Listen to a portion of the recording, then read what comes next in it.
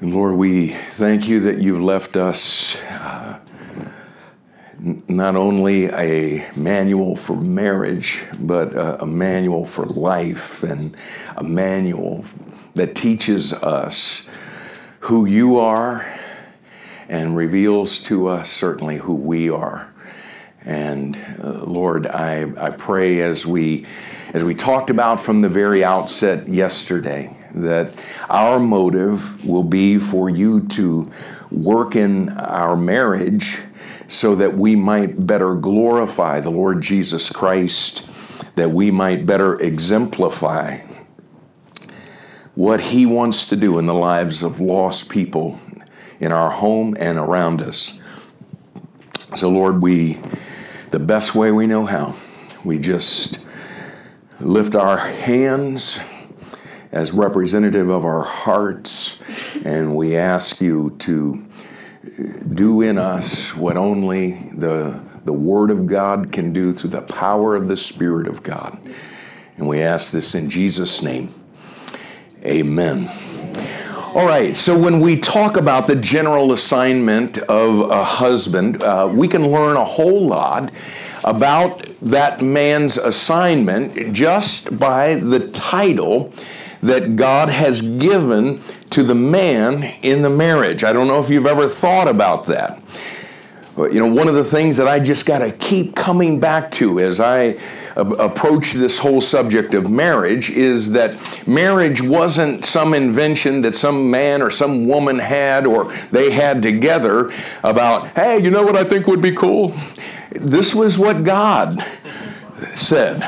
This is the way that this is going to work. This whole human equation, it's going to work like this. And I want you to think about this title that God gave to the man. Do you realize He could have given him any title that He jolly well wanted to give him? He's God, and He could have called him, as a husband, He could have called him a refrigerator, for crying out loud. He could have chosen any title whatsoever, but for some reason, He gave him the title husband.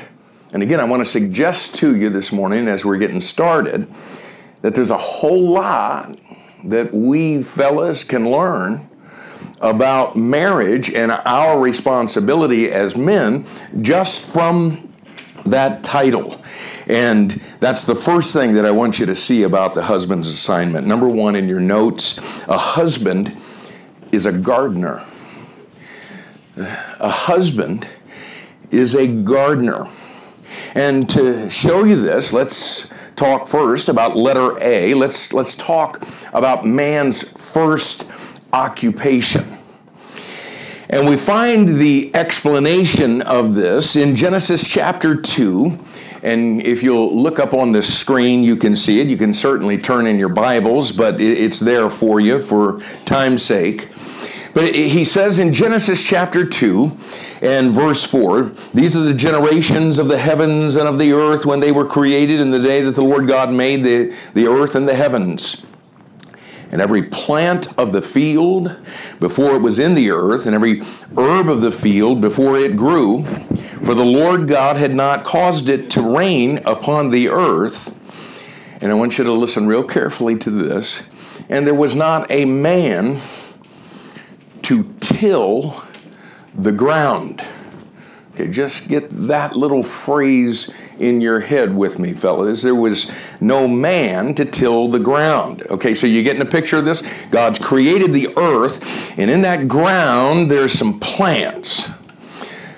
But at this point, there is no man to till the ground. And do you know what the Bible word is for one who tills the ground? It is husbandmen. And we find that word in Genesis chapter 9 and verse 20. God used it in reference to Noah. Genesis 9:20 says, and Noah began to be an husbandman, and he planted a vineyard. But I want you to notice the verse that we just looked at a second ago in Genesis chapter 2 and verse 5. it says there that there was not a man to till the ground.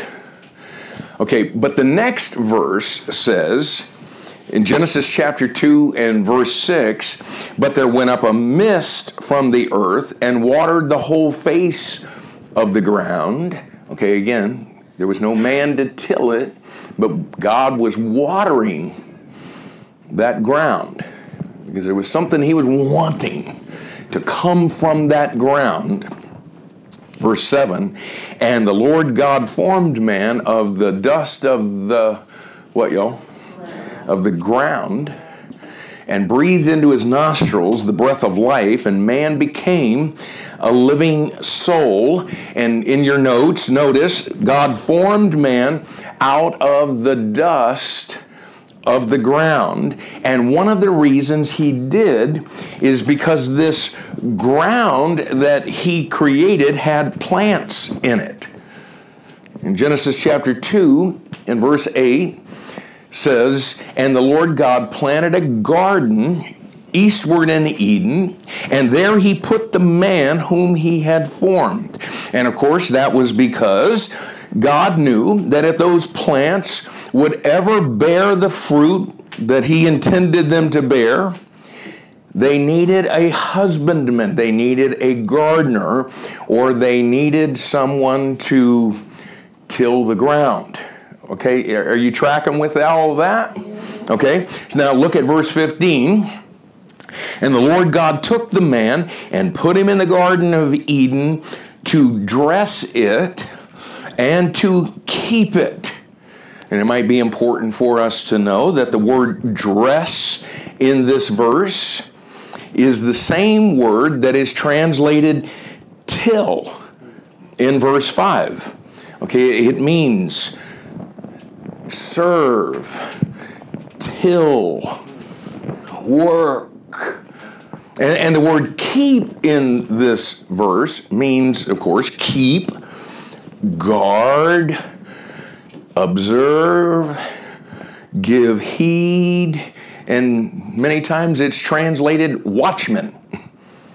Okay, now, I'm just laying down a lot of principles, okay? And if you are just as lost as a goose right now, let me give you the simplification of that. Here it is. God created the ground and planted within it fruit-bearing plants. God gave the ground a husbandman, a tiller of the soil to dress and keep it, and he did that so that the ground could bear fruit. Okay, so that was man's first occupation. And understand that this occupation that he's received, it's something that he has received from God himself. I think it's important for us as men to recognize that God created us as men to work. God wanted that man to have a job. And I want you to notice that before the curse, work was fun, man. It wasn't work. It didn't become work until after sin, and then it became labor. You get in the grind of this thing, but man, we were created to work. I know I got to be careful on this, but I've noticed through the years, y'all, that when a man loses his job, boy, the body of Christ better rally around him, because that is a tough time for a man. Amen. And he can kick into a funk in a lot of different areas in his responsibilities as a husband, his responsibility as a son of God. And it's because there is something innate. Again, man was given a job before the curse. The only thing about the curse was it became labor at that point. So again, just file that in your head. But at this point, Adam was no doubt stoked about his occupation. You know, I've been in the ministry. That's all God called me to do it because he knew that was the only thing I could possibly do. Because I'm telling you, man, you put a hammer in my hand and I'm like, now is this left-handed or right-handed hammer? My wife can tell you if something breaks in our house, she's going to have to check it out. For real, it just does not compute, man. But, you know, so all I've ever done is this. But, man, and in the ministry, it's just hard to ever step back and actually see that you're making any traction. You know what I'm saying? That you just, one Sunday rolls into another and, you know, you're meeting with people and helping with problems and, that's why I like to mow the grass, man. Man, it can look all toe up and I can go out there, get my lines in a diagonal way. And before I put that lawnmower away,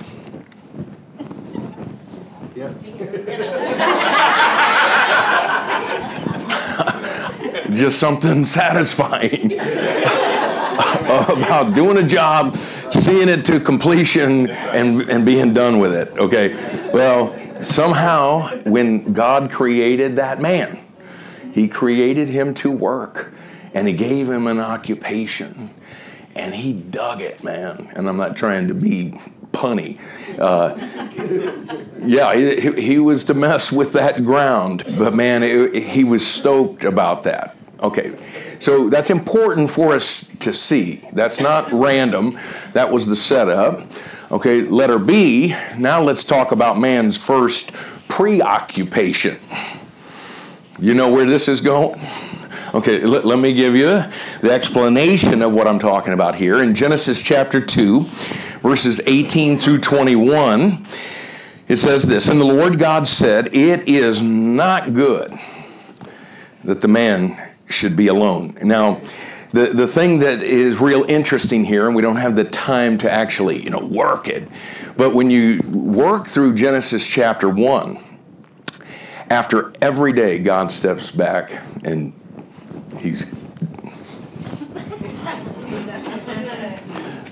that's good right there.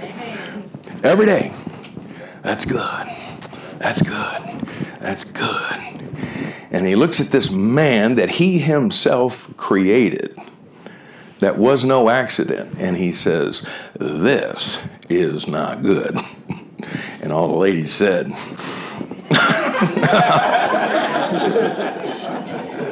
And the reason that it wasn't good is that he needed, and you ladies have known this all along, he needed help, man. You ever said that to your husband? You need help.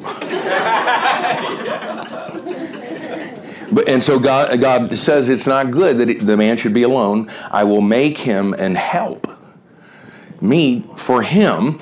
And what I want you to notice, I think this gets lost in all of this. God, imagine being Adam and God saying, looking at you going, this is not good. I'll make him a help.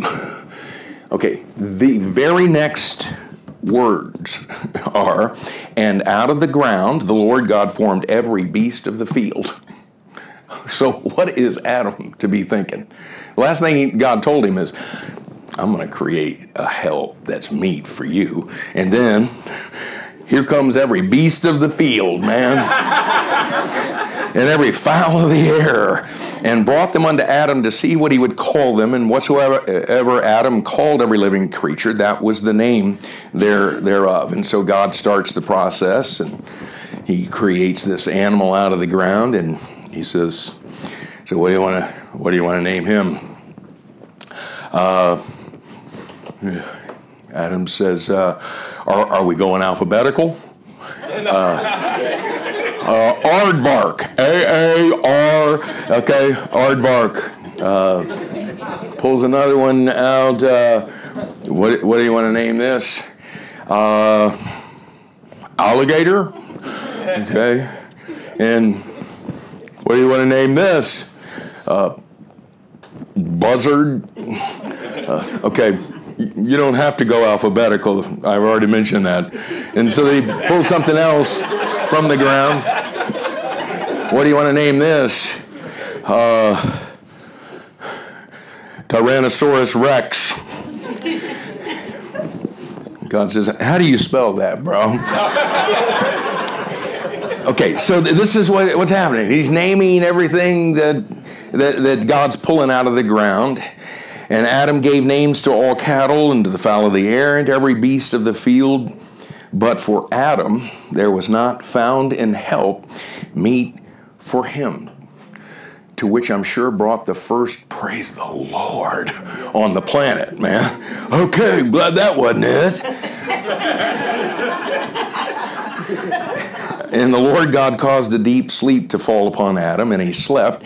And he took one of his ribs and closed up the flesh instead thereof. And as we think of Adam's rib, keep in mind here, this is in your notes, keep in mind what that rib was actually made of. What was it made of, y'all? It was made of ground. And notice, God took a piece of ground right under man's heart. I bet that was random. And verse 22 says, and the rib which the Lord God had taken from man made he woman, and brought her unto the man, which no doubt brought the second ever, praise the Lord, on this planet, followed, I'm sure, by a hama, hama, hama. That's what I'm talking about. Good job, God. Woo! But do you know what that man actually is?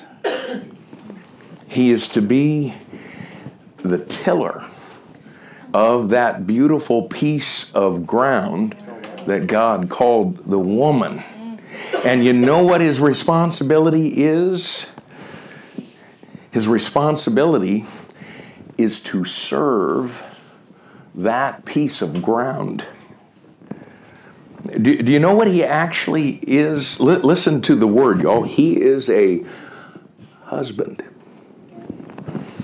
And again, I ask you, do you think that's just random?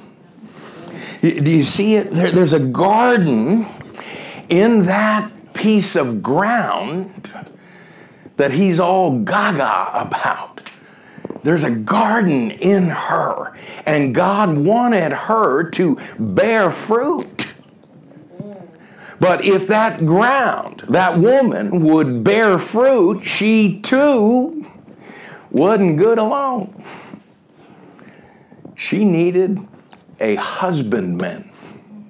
She needed a gardener or someone to till the ground. That might be a good pickup line.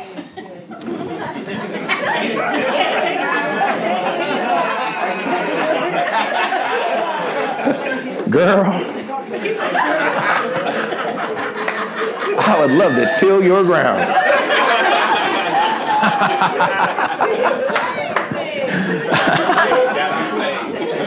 Say what? It has to be saved.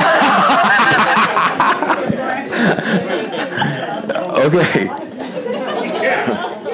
So again, let's just make sure we're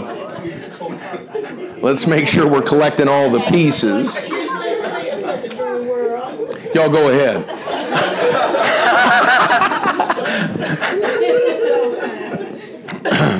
Okay, so let's just make sure we're grabbing the pieces here. This is what I'm calling in your notes the simplification. Just so, because I know it's early. Some of you are probably flaking out.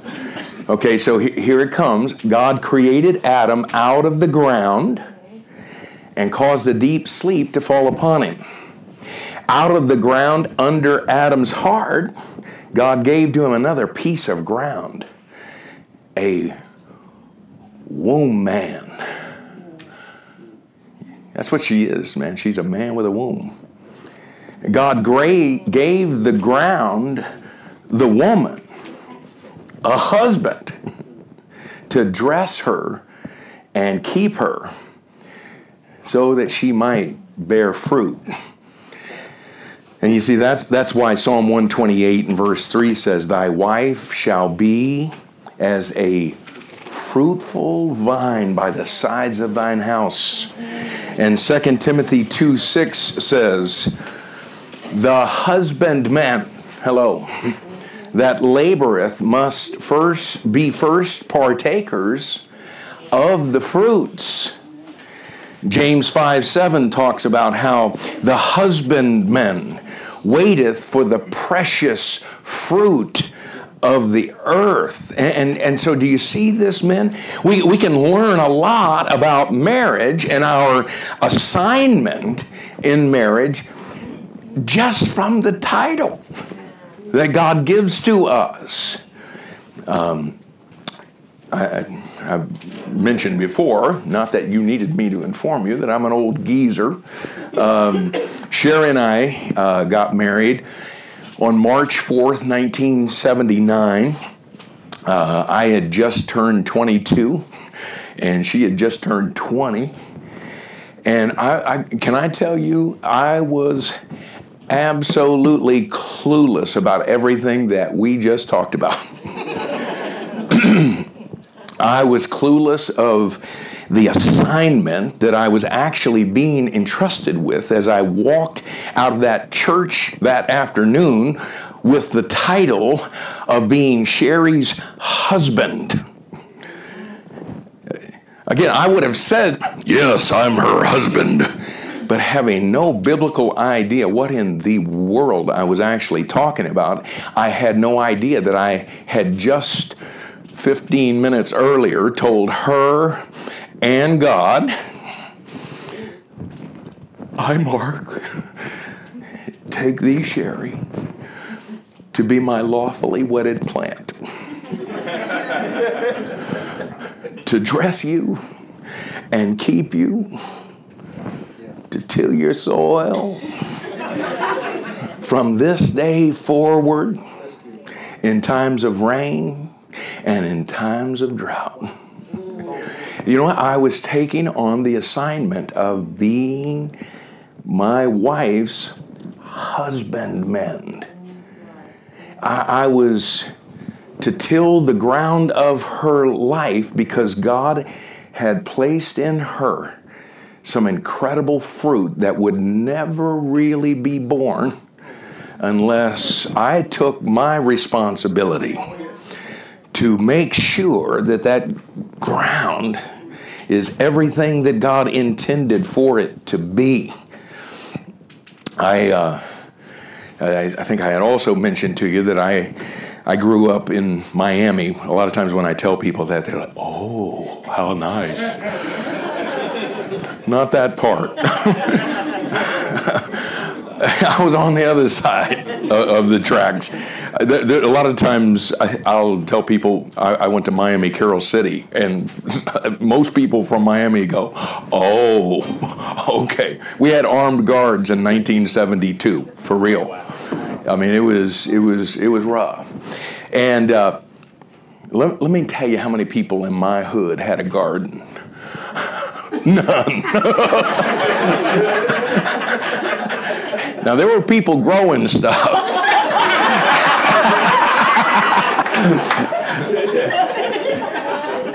But you didn't cook that.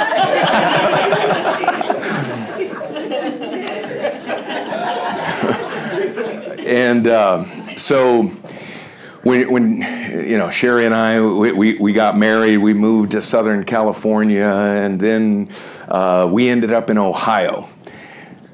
Let me tell you, we were in rural Ohio, and everybody had a garden. I mean, you go to these people's houses, man, and it was so pretty. And after we had lived there about 2 years, I was like, watch this. And so I told Sherry, man, why don't we do a garden? That'd be awesome. Okay, so we lived out in the country at this time, and there was a little part that extended in the back of the house where the kitchen was, and so I'd scoped out the land. It was going to be right on the other side of that kitchen, but the garage or the drive, where you parked was over on this side of the house. So somebody came out that had a tiller, and that was some pretty dirt, man. It was all there, man. I'm so excited about planting all that stuff. And, I went out that first week and I'm watering it, started to see those little plants come up. And then life happened. I was just busy. I don't see it every day when I'm pulling in the drive. It's on that other side of the kitchen. And so I finally get out there, and the weeds were taller than the plants. The plants, I could see them in there, and they were brown, and they were messed up. And so you know what I did? I told them what was up. All right. Let me tell you something. This is not the way that this is going to work. Tomatoes, it's time for you to catch up. Lettuce, if you don't get in gear, some heads are going to roll. And I'm just barking about all of this stuff. And what is all these brown leaves, man? Do you know what I'm talking about right now? Yeah. This is the way that a lot of husbands deal with their wife that they are supposed to be the gardener of. Listen, my gardener was toe up because I didn't do my job.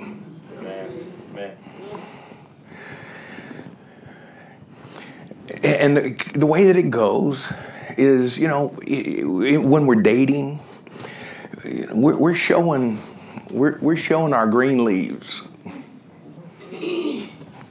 and we ain't turning around because there's some brown leaves back there, and most of us husbands never notice those brown leaves. And then after we get married, it's inevitable, man. We're gonna see that, and then and we are chewing our wife out when we stood at an altar and told God, I want to be this woman's husbandman. I want to take the responsibility to see that she has everything that she needs so she can bear the fruit that brings you glory. And so, fellas, I don't think you need 15 minutes of me to work this ground. I think we get it. It's time that we man up, take responsibility, and rather than get all cheesed off about all of our brown leaves, talk to God and say, God, how can I help my wife to bear the fruit that you want her to bear?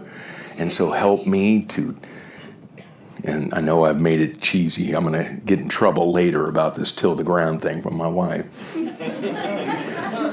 But in the nicest possible way. But we need to just look at what do we need to do with the soil? What do we need to do with the amount of sunlight that she's getting, and what kind of nutrients would she need in order to get on the other side of whatever it is? But again, you're not here to fix her. You're here to be her husbandman. And so again, there's a lot that we can learn just from the title that God gives to us. And I hope that we'll take that away. A husband is a gardener. And then secondly, Okay? The husband is a picture. And now we're going to get really manly. Okay?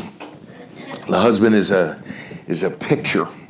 Now, as we've talked about yesterday, and we'll no doubt talk the rest of today, in Ephesians chapter 5, beginning in verse 22, down to verse 31, what God does is He lays out the most extensive, practical teaching to husbands and wives in the entire Bible.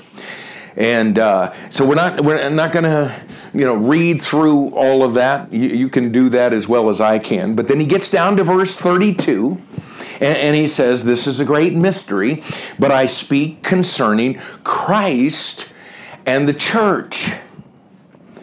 And here's the point. It's in your notes. The husband in his relationship with his wife is a picture of Christ in his relationship with his church.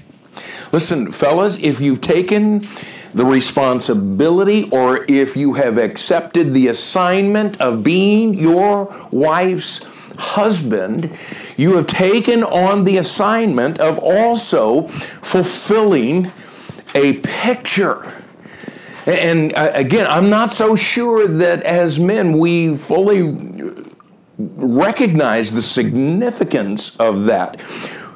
We are a picture of Christ, y'all. And God is pretty particular about His pictures. In your notes, if we desecrate the picture, it will be impossible for us to maintain a meaningful relationship with Christ.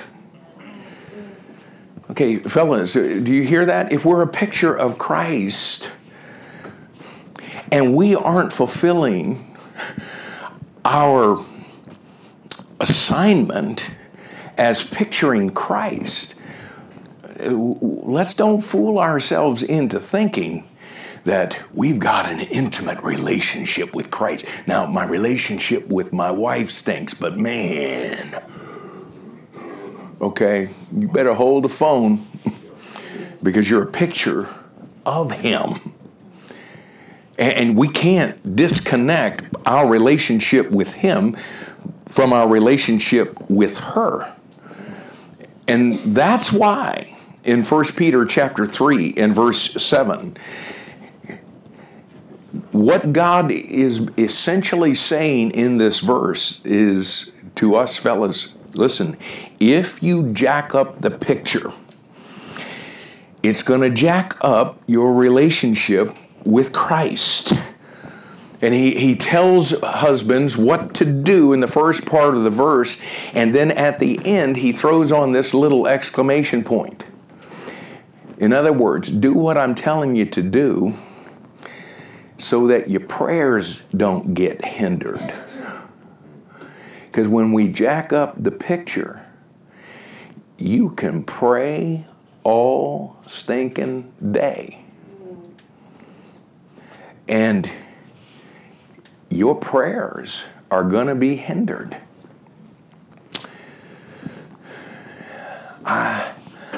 Listen, y'all,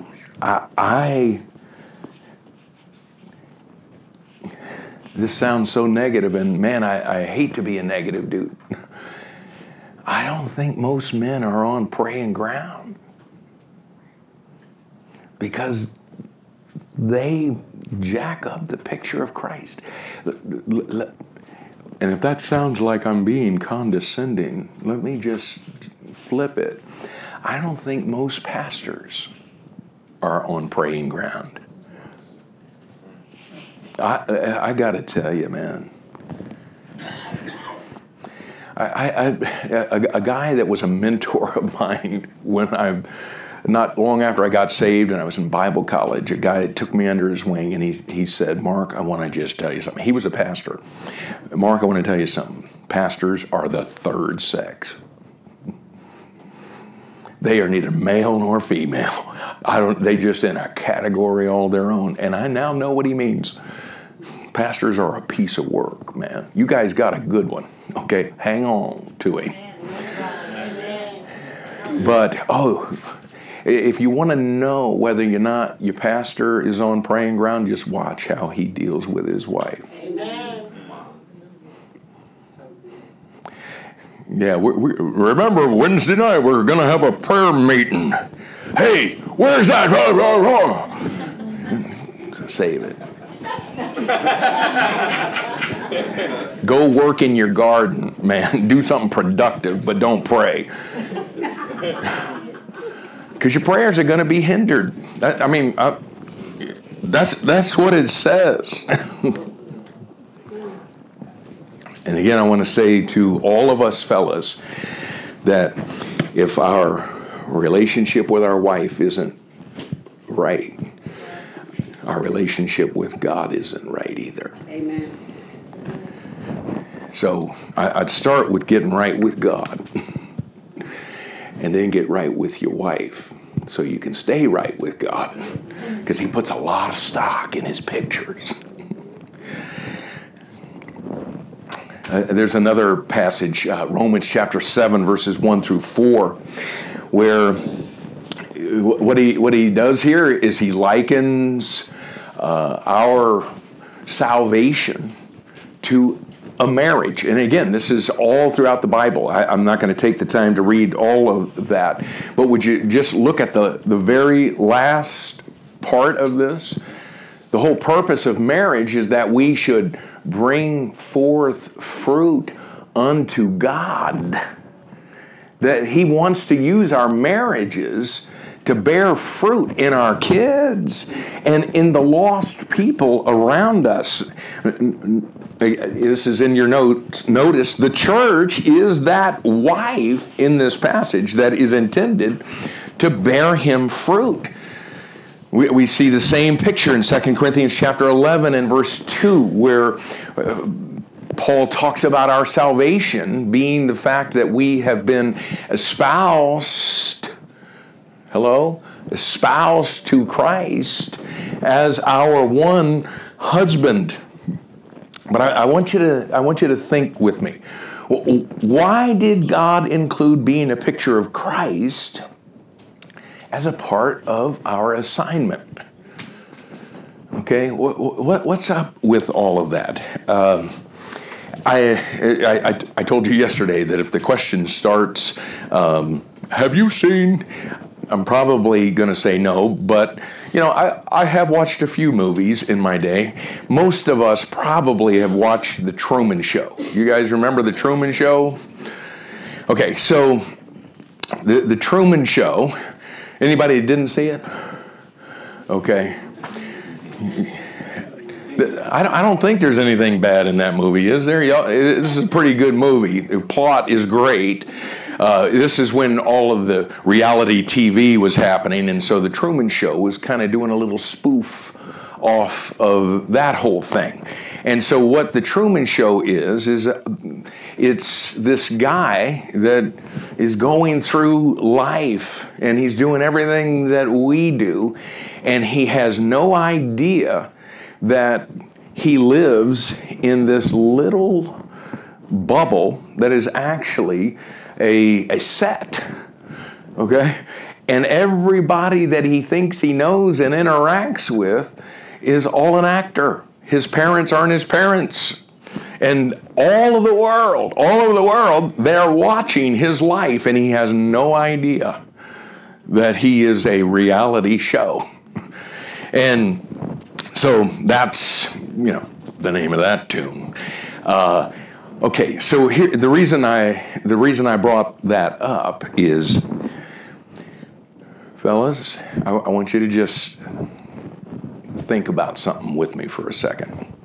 I want you to imagine that God comes up to you and he's holding a DVD, and he says, for the last year, I've been videotaping your relationship with your wife.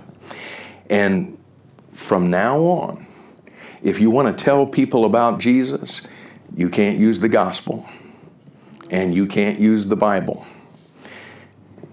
This is all you can use. And so when you hand it to people, tell them, if you want to know the kind of relationship that Christ wants to have with you, just watch how I treat my wife. And so I ask you, my brothers, would anybody want to come to Christ if they watched just how you deal with that woman? Listen, we're talking about some big stuff here.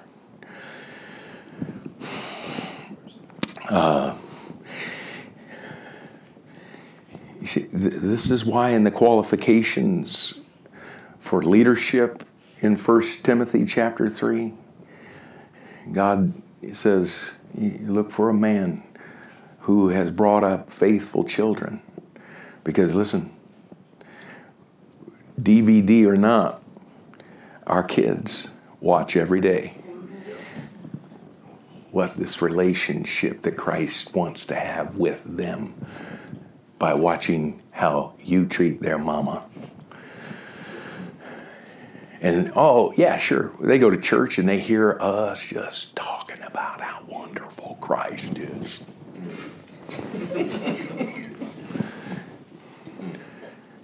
But we're evangelizing them every day through how they see that we love on their mama.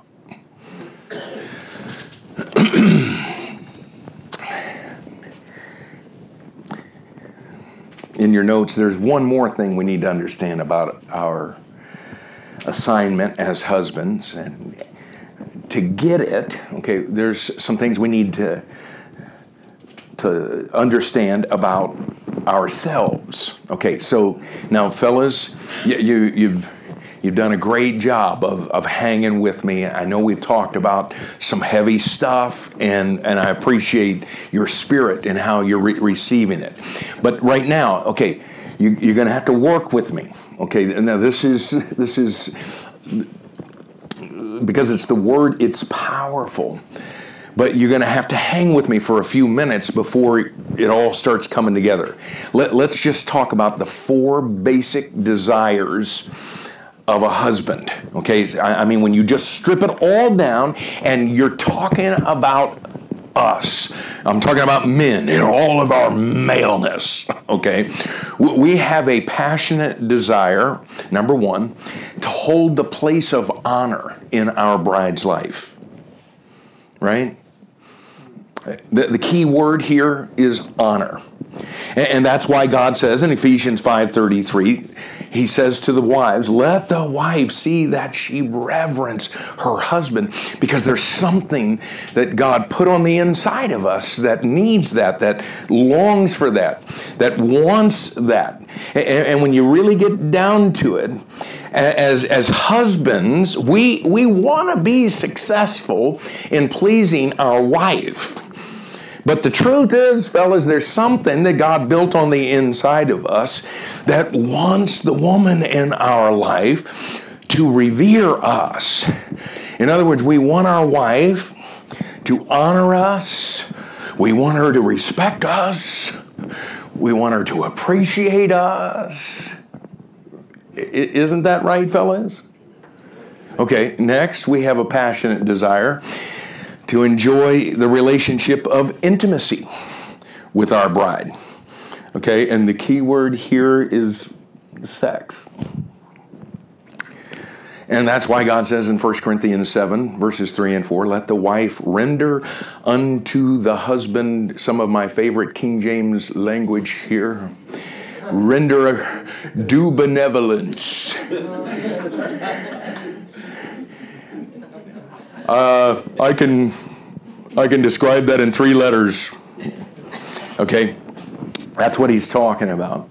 Okay, and the way that it works, am I not right in this, fellas? One of the ways that it works is one of the ways that we feel most honored and revered is when the woman in our life desires to bring us pleasure. Okay, I'm not trying to cheese this, but is that not true, fellas? Okay, next we have a passionate desire, number 3, to share the grace of life with our bride. And the key word here is partnership. And that's why God says in 1 Peter 3:7, being heirs together of the grace of life. And we looked just a few minutes ago about the Genesis 2:18, God saying that it wasn't good for the man to be alone. And God's answer to man's alone state wasn't a business partner. It wasn't a workout partner. It wasn't a hunting partner, a golfing partner, or a tennis partner. It was a wife. It was a life partner. Someone to do life with. And sure, we want her to be our lover. We just talked about that. But we also want her to be our partner. We want her to be our buddy. We want to do stuff that we like to do with her. And you ladies used to do that stuff with us when we were dating.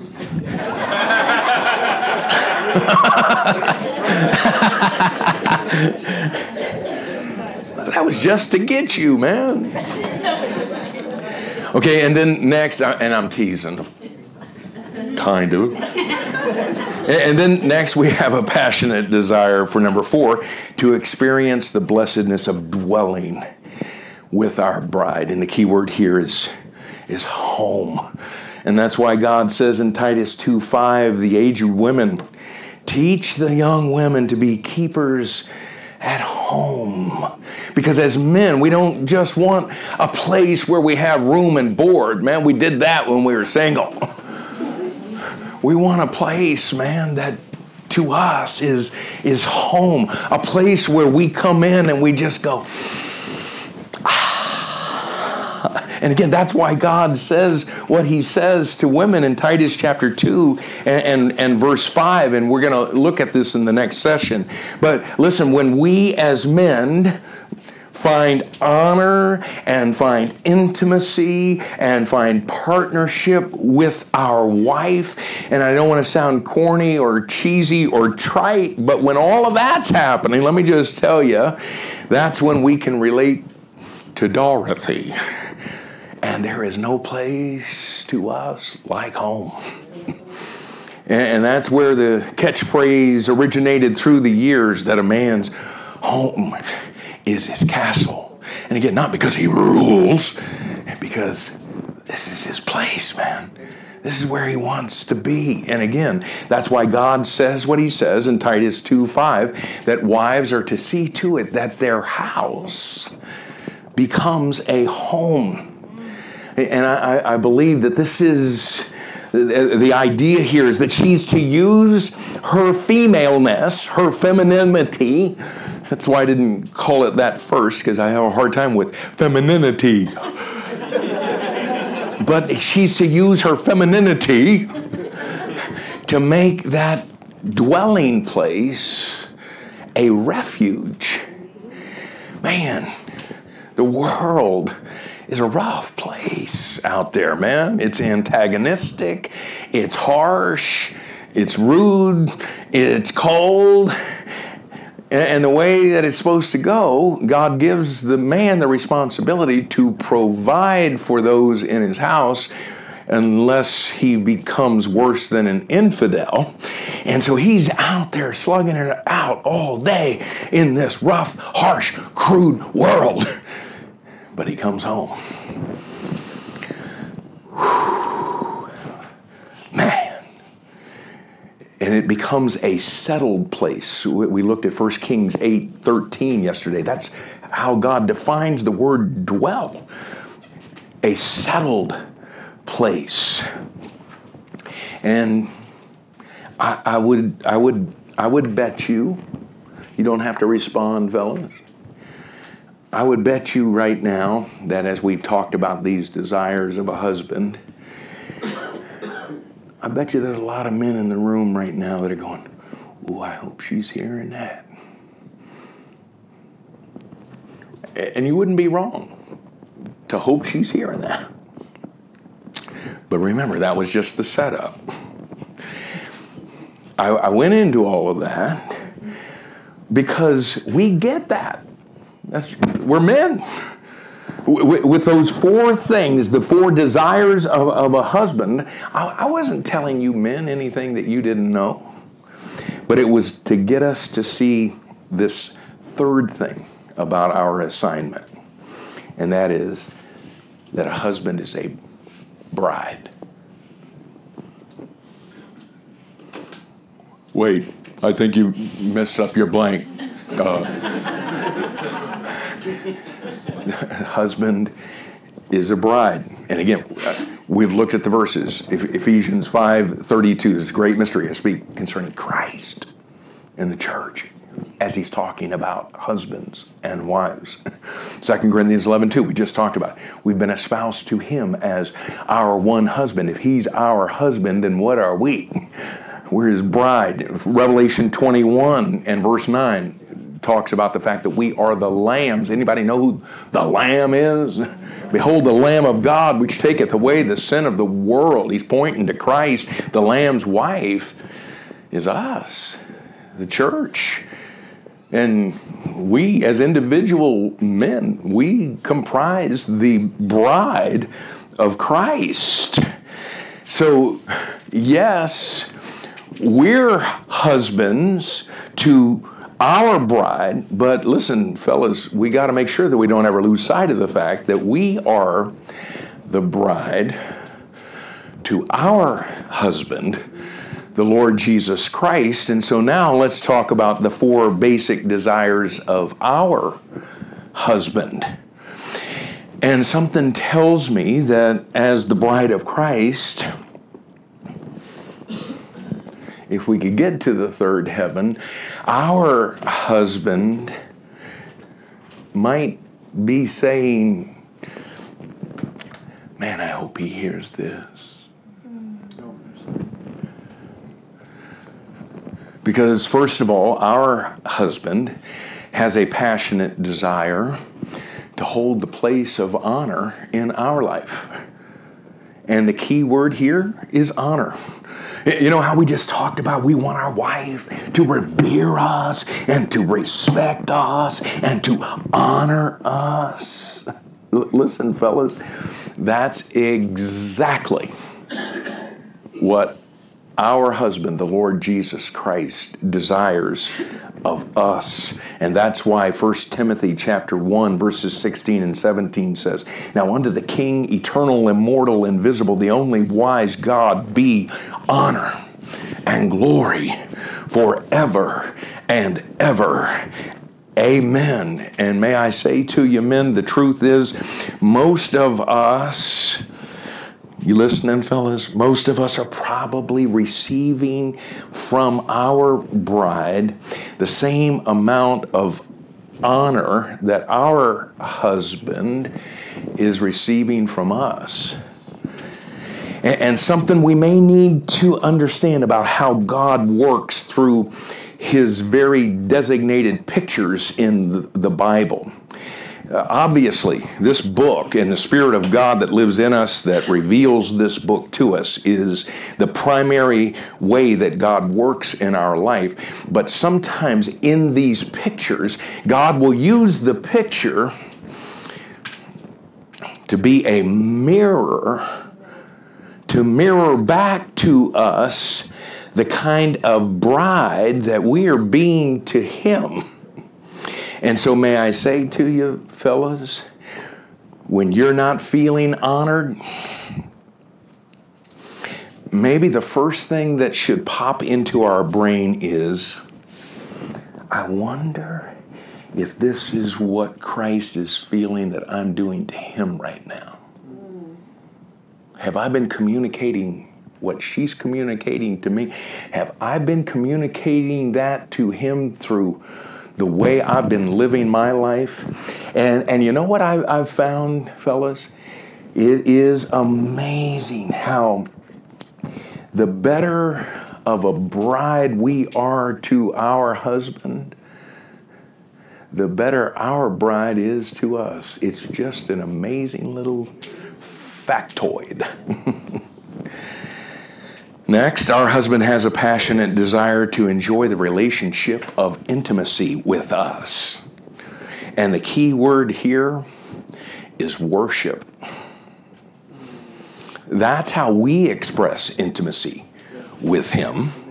In Revelation 4:10, John says the 24 elders, we don't have time to get into it, but that is us, that's the church, fall down before him that sat on the throne and worship him that liveth forever and ever. And what John's describing here is the worship that we will be offering our husband, the Lord Jesus Christ, immediately after the rapture. That's where Revelation 4:10 falls in that whole thing. And I call your attention to it because this, what we see right here, this falling down in worship, do you understand? That is what our husband is seeking from us right now.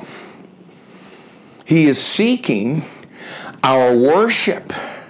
The intimacy the Lord Jesus Christ is looking for from us is for us to come before him and completely submit ourselves to him, expressing to him that he is everything to us. And our desire is to bring him what? Glory, but not even just glory. To bring him pleasure. And listen, fellas, if your wife isn't expressing a desire for intimacy,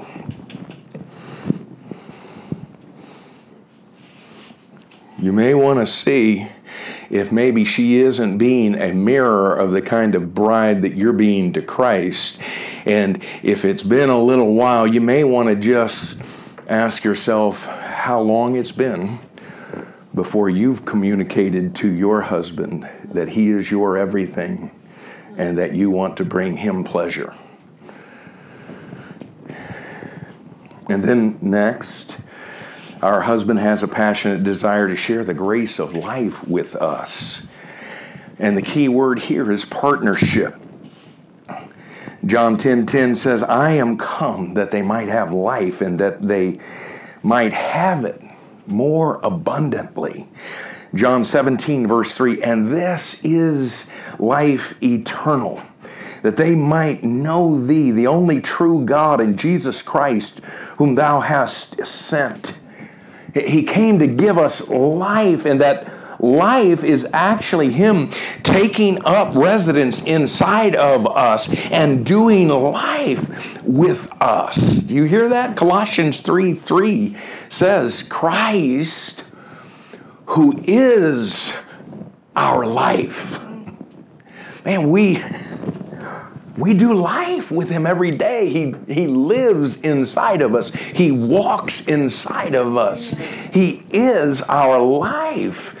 And then next, our husband has a passionate desire to experience the blessedness of dwelling with us. And the key word here is home.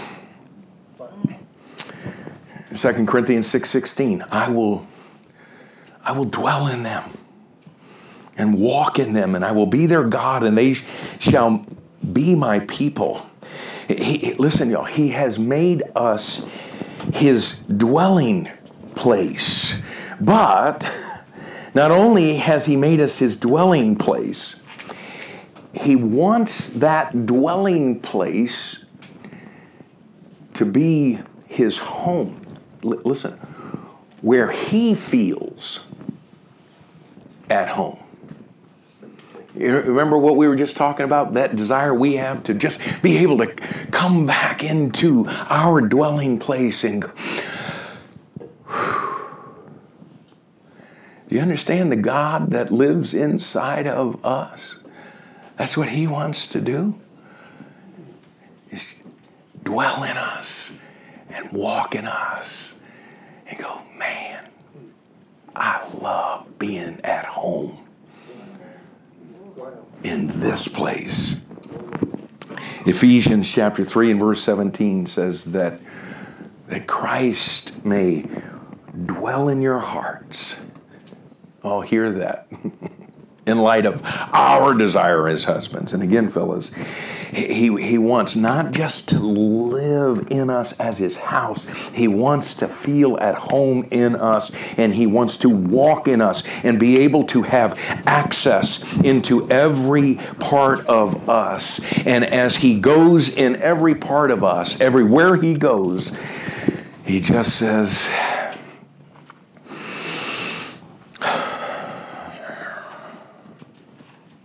and so I say to you men, listen real carefully, I'm almost done. When your wife isn't giving you the honor that you think you're due,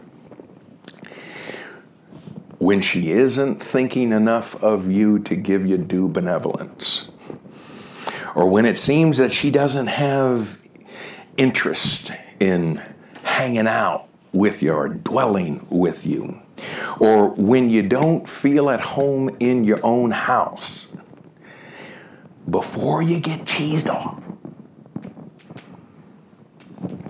may I suggest to you that you first humble yourself, because it could be that God is using that picture to mirror or to reflect back to us the kind of bride that we're being to him. And so as husbands, in conclusion, God has given us the assignment of being a gardener. And man, I hope you'll take that concept with you for the rest of your life. He has given us the assignment of being a picture. And he's given us the assignment of being a bride. Why don't we bow our heads for just a second? And before we go decaffeinate and recaffeinate, could we all just still our hearts and could we give the men in the room just a minute to talk to God about the things that he's been talking to us about? Listen, if you came through that last session and the Spirit of God wasn't able to find something that you need to leave this afternoon with, boy, man, next year you teach this thing, because man, you are the man for real. I think all of us right now need a minute to just talk to the Lord about how maybe we've just missed the mark, and a lot of it maybe just because of ignorance. Okay, I know we haven't exhausted all of the Bible today, but man, we've got enough to act on. And now it's time for us to do what we know. So why don't you talk with him, and then I'll close in prayer in just a minute.